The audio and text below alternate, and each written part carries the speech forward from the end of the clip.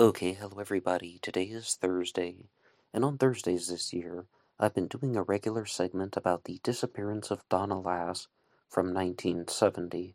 But just a couple of quick announcements before we begin. The first is that on Friday for the Anything Goes segment, there will be an episode on the disappearance of Joan Risch from 1961, and it is now the year 2021, so it is the 60th anniversary of her disappearance. And that is a case that I followed a lot in 2017, but I'll talk about the disappearance of Joan Risch tomorrow.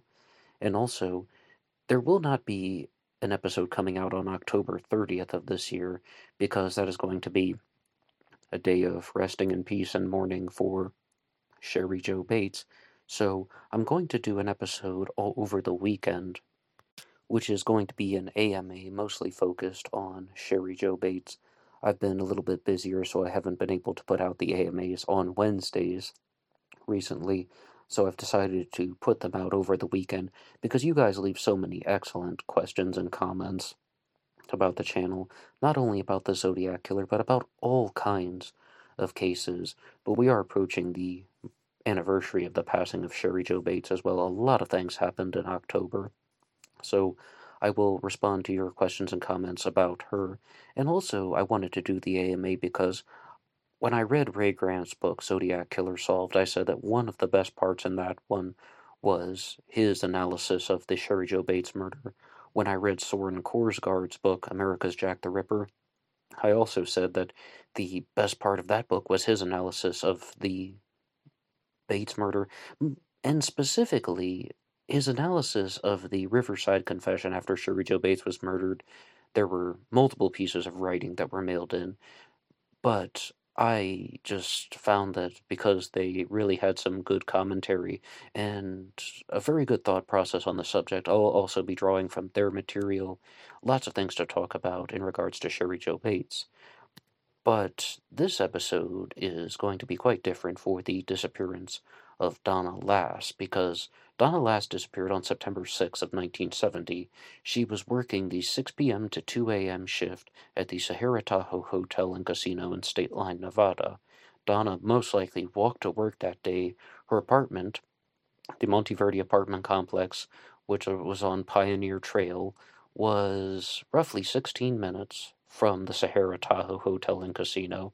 Donna worked as a nurse at the first aid station, and she saw her last patient at 1:30, and she was last seen by a woman named Joan Bentley at 1:40 in the morning on September 6th. Now, what happened to Donna after that? Well, it's a mystery. We really do not know. And you can see from the title of this episode that it's going to be incorporating the Ted Bundy connection. I'm going to talk about some articles that people have written about Donna Lass and Ted Bundy, but for my discussion, I would really like to focus on the similarities in the way that Ted Bundy operated and the way that Donna Lass would have experienced her final moments, and mostly a comparing and contrasting.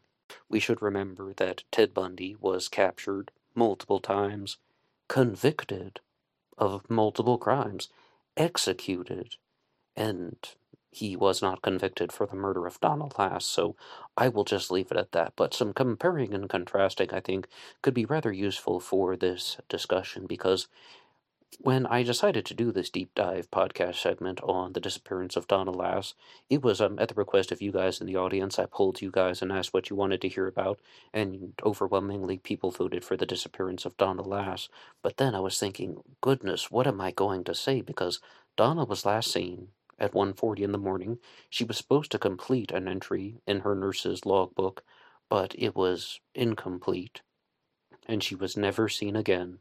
And I will also share something with you guys that after the Ted Bundy material that I'll get to in just a second, we have some similar cases about people disappearing and being murdered in the South Lake Tahoe region that were shared to me, that were shared with me by Michael Morford and by Colonel Reb, so please stay tuned all the way to the end.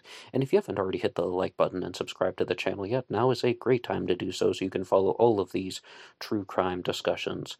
But also I have to give a shout out to True Crime and Anime Reviews.home.blog, which was the first place I saw online that had an article posted about Donna Lass and Ted Bundy. And I mean, I was just trying to find some news sources about Donna Lass, and I encountered this one: Ted Bundy's excellent adventure in California, Donna Lass and Ted's connection. First, they need to point out that Donna Lass was last seen in State Line, Nevada. But I will just read something here and then respond to it. First, we must address the elephant in the room. That is the constant, inaccurate, and even sometimes stupid blaming of the Zodiac for another man's crime. This has got to stop. And yes, I am reading. Those aren't my words. Keep this in your mind because by the time you finish this essay, I want you to have two ideas firmly implanted in your brain. Anyway, I do want to address the utter insane bullshittery of linking the Zodiac to Donna Lass, because with 4 O's, many people keep linking him to every fucking crime ever. It's becoming ridiculous. Stop it. The Zodiac had nothing to do with Donna Lass. Nothing. Everything points to Ted Bundy. Now, I have to throw in a little bit of an interjection. These are my words, not this very passionate blogger, but those are some very bold statements to make. Donna Lass mostly gets incorporated into the Zodiac crime because a card was mailed mailed with the Zodiac symbol on it, allegedly linking the Zodiac to a crime that had occurred in the South Lake Tahoe region.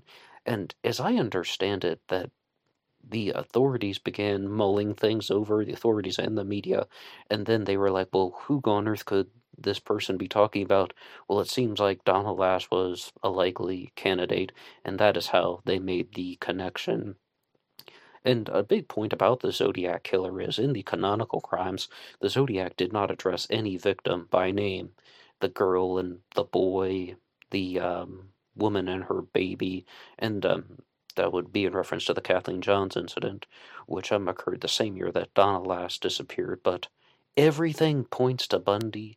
This person is being very passionate, but was Donna Lass actually abducted and murdered by Ted Bundy?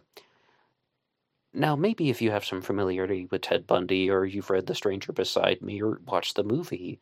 I saw the movie, I thought it was pretty good, and there's also that one movie just simply called Ted Bundy that's available. Someone else also recommended The Deliberate Stranger, another film about Bundy, but you may see some of the things that he did to lure women toward him. And he would put like a fake cast on his arm, and then he would say, oh, I need help with something about my boat, and I have a broken arm, can't you see? It's just down there, could you help me do something?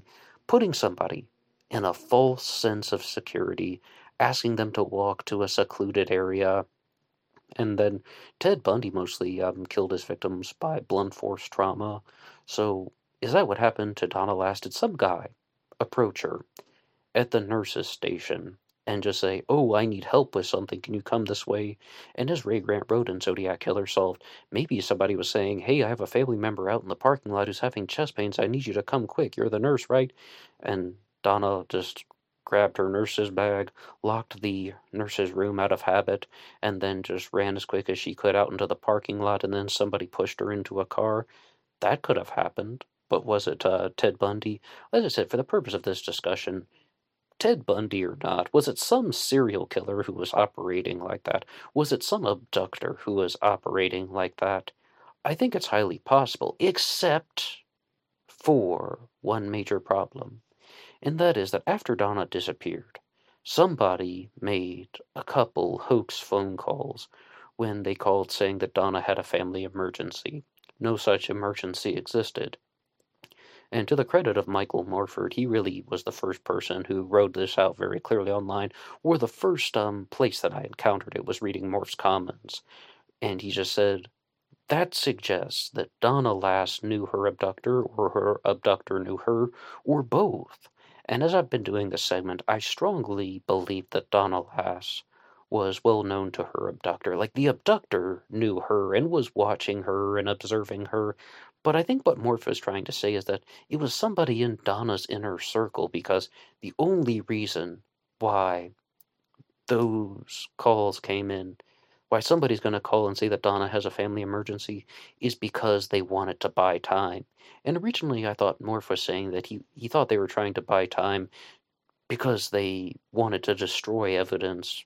Like if Donna had been murdered, okay, we'll just wiped out everything, bleach, ammonia, whatever you've got to do, destroy any possibility of anyone finding a trace of Donna Lass, destroying evidence.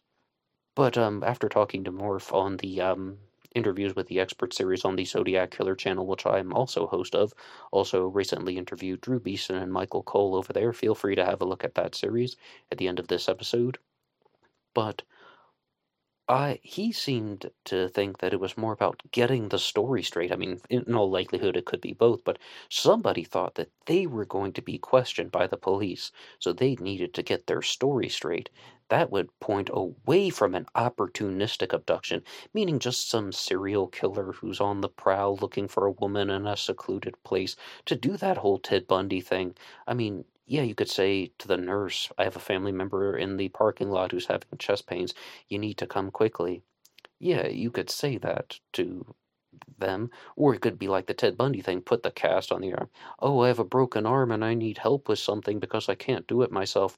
And that really creates the false sense of security. So, why would somebody be involved with these prank phone calls? And someone else pointed out in the comments section that there is almost no chance that someone was making a prank as a joke and that it was unconnected to Donna's disappearance.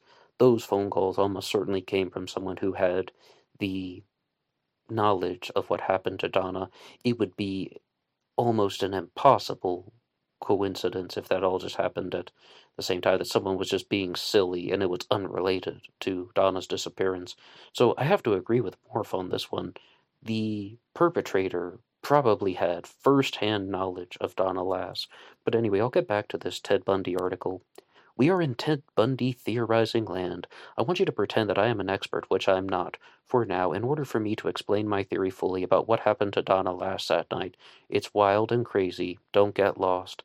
Never mind, I picked up the apartment idea again. I happened to find this useful. It was a listing Donna Lass as an advertisement for an apartment. Well, that's a weird sentence. Vallejo, Nautical Court, 1 p.m. to 4 p.m., 2-bedroom, 2-bath showing. Donna Lass is actually listed as the hostess for this, and yeah, this was an old newspaper clipping that featured the name Donna Lass. Okay, that's something. At least this person has dug up some type of evidence. Was this the place that Donna was intended to be at? Therefore, I want you to consider several things as we proceed. Number 1. Donna Lass was murdered by someone she knew and trusted. Well, this person seems to be a little bit clearer than I thought when it comes to thinking. Donna Lass was murdered by someone she knew and trusted, not by the Zodiac, not by a stranger, but by a former flame. And Morph did point that out as well in our Zodiac killer interview with the experts discussion, that Donna did know guys. I mean, she did know people. She did date around a little bit during the summer of 1970. She was 25. She had every right to, nothing wrong with that, but there were people in her inner circle. Number 2, the Zodiac had nothing to do with this case and was merely a useful tool for the guilty party to cover his ass. Now, wait a second there. I was just giving you praise, whoever you are, anonymous blogger on the internet. I was just giving you praise because I was like, okay, you're saying that Donna Lass was murdered by someone in her inner circle, but now you're saying that this person used the Zodiac angle to cover his ass? How do you know that? In fact, I'll just say flat out, I don't think you know that. Number 3, Ted Bundy and Ted Bundy alone is considered as the lone and only possible killer of Donna Lass under this theory. Yeah, no shit, Sherlock, it's the Ted Bundy theory that you created yourself. Ding dong, is anybody home? We leave aside all other suspects, and so I don't want you to pretend my theory is real and has veracity to it. Oh, sorry, I guess I was thinking and not reading. I want you to pretend my theory is real. I said I don't want you to pretend. I want you to pretend my theory is real and has veracity to it. Aside from being conjecture, I want you to believe in my theory as I write this, and then afterwards tell me what you think. Number 4, Donna Lass was most likely not buried near the pines. This was a trap. She was buried somewhere else entirely. Number 5, Ted Bundy either didn't mean to kill her in this way, or else he killed her in a fit of rage. You'll see why later. My friend, maybe you're aware of this, but Ted Bundy was a serial killer. You think Ted Bundy abducted Donna Lass but didn't murder her? Um, okay, let's just see where this is going. I mean, this person requested that we're supposed to approach this with an open mind. 10 days after Donna Lass disappeared, Jeanette Rose Miller was abducted and murdered by Ted Bundy. The old 10-day pattern strikes its ugly head. Okay, I can give you that one. And consider this a few days, if not after, before Jeanette. But before Jeanette died, Ted Bundy was pulled over in California near Tahoe for having bad taillights and was fined. He got fined, one wonders. What was he doing with bad taillights? It doesn't suit the fine and clean-cut, evasive guy he generally was. Also, where did Ted get the casts? Before this, let's get the cars out of the way. These were probably stolen by Ted. We know his VW.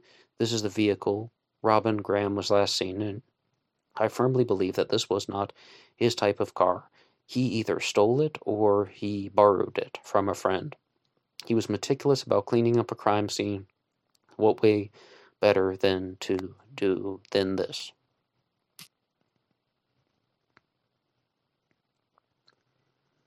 No one saw Donna Lass get into any car, so your guess is as good as mine. And that is one of the big roadblocks that we have encountered with this case. Nobody saw Donna Lass leave, and that's why I don't think that she went out the main entrance of the Sahara Tahoe, because almost certainly there would have been witnesses. That's why I don't think that she went out any of the regular entrances. She may have gone out a service exit, because part of me really wants to say that I think that Donna was abducted by an employee of the Sahara Tahoe Hotel and Casino, but it doesn't have to be. It could have been someone in her circle of friendship. Like, she's just as easily going to go with the security guard who says, "Hey, come quick, we have an emergency, someone needs medical attention." She's just as easily going to go with some type of ex-boyfriend or some guy stuck in the friend zone who is a little bit eager to get revenge on her. Revenge for all the brush-offs. People talk about this. This is a mode of why people commit crimes. But I would like to give another shout-out to Morph, because he shared something with me that is a similar case, but it has a few differences, and that is the disappearance and murder of Bryn Rainey from 1977. Yes, getting away from the Ted Bundy angle now. Why don't I just give a final thought on that Ted Bundy theory? Number one, I think the person who wrote that was trying to be very passionate and entertaining. Okay, sure, do whatever you want on your own blog, but highly improbable based on the amount of scrutiny that has gone into Ted Bundy, and I would rather just try to look at the observations made regarding an opportunistic serial killer. I mean, if you want to say that you think Ted Bundy was a meticulous person who was trying to buy time and be covering his tracks, I can see it a little bit, or any type of opportunistic murderer, but I don't know if there's a strong enough connection between Ted Bundy for you to say that. In fact, there is not. So, opportunistic serial killer, why the phone calls? It seems much more likely that this person had a closer connection than anything you're insinuating between Bundy and Donna Lass. But yeah, Morph shared with me simply that there was a similar disappearance and murder of an individual named Bryn Rainey. And to help us out, I'll go over to an article from SF Gate, which talks about two people actually, Bryn Rainey and Carol Anderson, who were slain in South Lake Tahoe. It says sfgate.com, and this says Bryn Rainey was early for her shift at the Sahara Tahoe. At 2 a.m., she was due to start her overnight gig as a Keno girl. And that's really interesting because Donna was working 6 p.m. to 2 a.m., and Bryn Rainey was starting at 2 a.m. But since she had a little time to spare, Bryn stopped at the nearby Bitter Creek Saloon first. Okay, so Bryn Rainey is going to go missing. Well, she's getting involved with this before 2 a.m. Donna disappeared sometime in between 1:40 a.m. and 2 a.m. You see how this is kind of matching up? It's at the same time in the same area. The bartender told investigators he remembered seeing her on the night of July 24th, 1977. No one appeared to bother her and no one noticed her leave. The first people to notice her absence were coworkers. Rainey didn't show up for her usual shift. For a month, the 27-year-old remained missing. Nothing was touched inside her apartment on Emerald Bay Road in South Lake Tahoe. The police were stumped. On August 20th of 1977, a horseback rider at State Line Stables noticed what looked like a shallow grave. In it, police found Bryn's badly decomposed body. Her purse was also buried nearby, but on what forensic evidence remained? The pathologist thought she had been sexually assaulted and strangled. 2 years later, 16-year-old Carol Anderson left her home in State Line, Nevada to enjoy a summer day at Reagan Beach.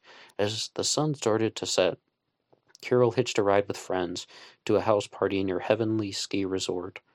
The night wore on, and Carol's friends left the party one by one, each asking her if she wanted a ride home. She declined. The last time anyone remembered seeing Carol was around 11:30 p.m. Police think that she probably left the party on foot. Perhaps like so many other teens in the 1970s, she hitched a ride with a stranger. The next morning, someone called to report that they had found a body on Sundown Trail. Unlike with Bryn Rainey, no attempt had been made to hide Carol's lifeless form. Ligature marks were found on her wrist that indicated she had been bound, like Bryn, and strangled. Carol's case, too, went cold for 4 decades, and Carol and Bryn's families mourned and wept. But there was a breakthrough in this case, actually, that came some years later. The authorities were able to obtain DNA, and this is another case that is most likely solved because of DNA from both crime scenes and from the perpetrator that has been identified as belonging to an individual named Joseph Holt, someone who had been dead for 5 years, and the DNA breakthrough was made in 2019. As far as Donna Lass goes, Donna Lass's body has never been found, but this also really goes to show you. Did you hear what they said about Bryn Rainey and how her remains were uncovered? Somebody is just out, riding a horse at State Line Stables, and they noticed what looked like a shallow grave. And we saw something very similar with the disappearance of Amber Tuckero in Canada, where she disappeared. 5,000 tips came in. They may even have the killer's voice recorded, possibly, allegedly, and none of those tips helped. Amber's body was found because 2 hikers stumbled upon her remains. Bryn Rainey was found because a horseback rider noticed what looked like a shallow grave. It's those chance encounters, and that just simply isn't present in the disappearance of Donna Lass, and it is a real shame, but big rest in peace to Bryn Rainey and Carol Anderson. I didn't hear anything about Donna Lass being identified there, but I have to thank Moore for sharing this with me, and I would also like to give a shout out to Katie Dowd, who authored that SF Gate article. And I said that there was a second case that I would use as a comparison. Really, it's 3 because Ted Bundy, and he would be the perpetrator. If we're going to talk about victim cases, this would be the second victim to compare to Donna Lass. And this was shared to me by Colonel Reb, who simply asked the question, do you think there's any connection between Donna Lass and the disappearance of Trudy Heiler? And I wasn't familiar with the disappearance and murder of Trudy Heiler, but she was murdered by somebody who is known as the Crystal Bay Killer. And I would like to go over to an article from the Tahoe Daily Tribune, and this is by Jeff Dornan, just citing the source. Crystal Bay Killer tries again for a pardon. And as you see, we're also going to see that there are some answers in this case. Michael Anselmo, serving a life sentence without parole for murdering a Crystal Bay casino worker 34 years ago will get his second chance at a pardon next month. More people who are working at casinos are turning up dead. Is it simply because it's in Nevada and the Tahoe region, and there are lots of casinos around, so there are lots of people who are employed by at casinos, and many of them are women who end up being in vulnerable places. I mean, you heard this about both Donna Lass and Bryn Rainey. They were both abducted somewhere in that 1:40 to 2 a.m. time frame. Now, is that because shifts started and ended at 1:40 to 2 a.m.? I mean, that also means that the person would have had to have known that Donna's shift was ending, but what I meant to say is that just because it's the early AM hours and it's the dead of night / early morning, and they think that it's an opportune time to commit a crime like that? Maybe. Or is there a more calculating reason going on that this actually is the pattern of a serial killer? We're gonna have to do some future episodes.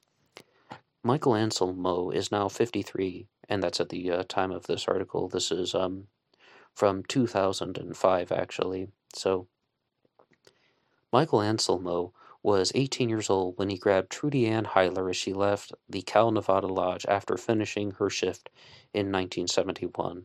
The body of the 22-year-old Chico State student was found 2 days later, hidden under a rock ledge between the casino and the lakeshore. She had been strangled and stabbed. Anselmo's pardon bid is on December 14th, along with 3 other murderers, 1 rapist, 3 drug dealers, and 1 habitual criminal. I don't know why they included that in the article. He was convicted in 1972 and sentenced to life without the possibility of parole. He has asked several times for his sentence to be reduced or commuted and allow the possibility of parole. The Pardons Board rejected his application in 1990, in part because Anselmo had twice escaped from prison in the intervening years. You escape from prison twice and then you want to be paroled? Not even Ted Bundy could get away with crap like that. The Crystal Bay Killer. I found out about you a couple days ago, dude. Get real. Anselmo is serving 2 sentences for escapes in Carson City and Las Vegas. I mean, you think you deserve parole? You're obviously a criminal deviant, let alone he murdered someone. His latest application to the board asks his life sentence be commuted, but I'm going to get back to the info about Trudy Heiler because I think that's much more relevant to Donna Lass. So, you see here that she was strangled and stabbed, and those are, of course, very similar methods that were used in the disappearance and murder of Bryn Rainey and Carol Anderson. But I don't believe that those other 2 girls were stabbed. I think this just goes to show you that it is a very physical and intimate way of murdering someone. A very, oh my goodness, I was actually about to say hands-on approach. No, but it's up close and personal. It's not like, say, somebody, for example, the Zodiac Killer, who's just going to fire some gunshots and run away. This person is unleashing childhood traumatic rage onto the victims. And in both instances, I think it's a very normal way to for these serial killers to operate. Very typical behavior for these serial killers to operate. Or even somebody like the Crystal Bay Killer, who appears to have only been convicted of 1 murder, but I'll have to learn more about him as well. So, I think that this goes to show you that there are lots of opportunistic criminals in the area. And this guy here, Michael Anselmo, was only 18 years old when he did that to Trudy Ann Heiler. Part of me is surprised about that. Another part of me is not, because I've talked before about psychology, like the stuff. I heard in a lecture from Jordan Peterson, nonetheless, that between the ages of 16 and 25, there is a spike in creativity in males, and there's also a spike in deviant behavior. It is a pure correlation.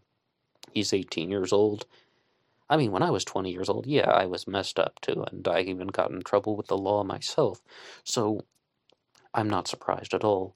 But, I mean, this goes to show you that the age range for somebody doesn't have to be, well, any type of expectation. And somebody flat out told me once in the comments section, there's no age to be a killer.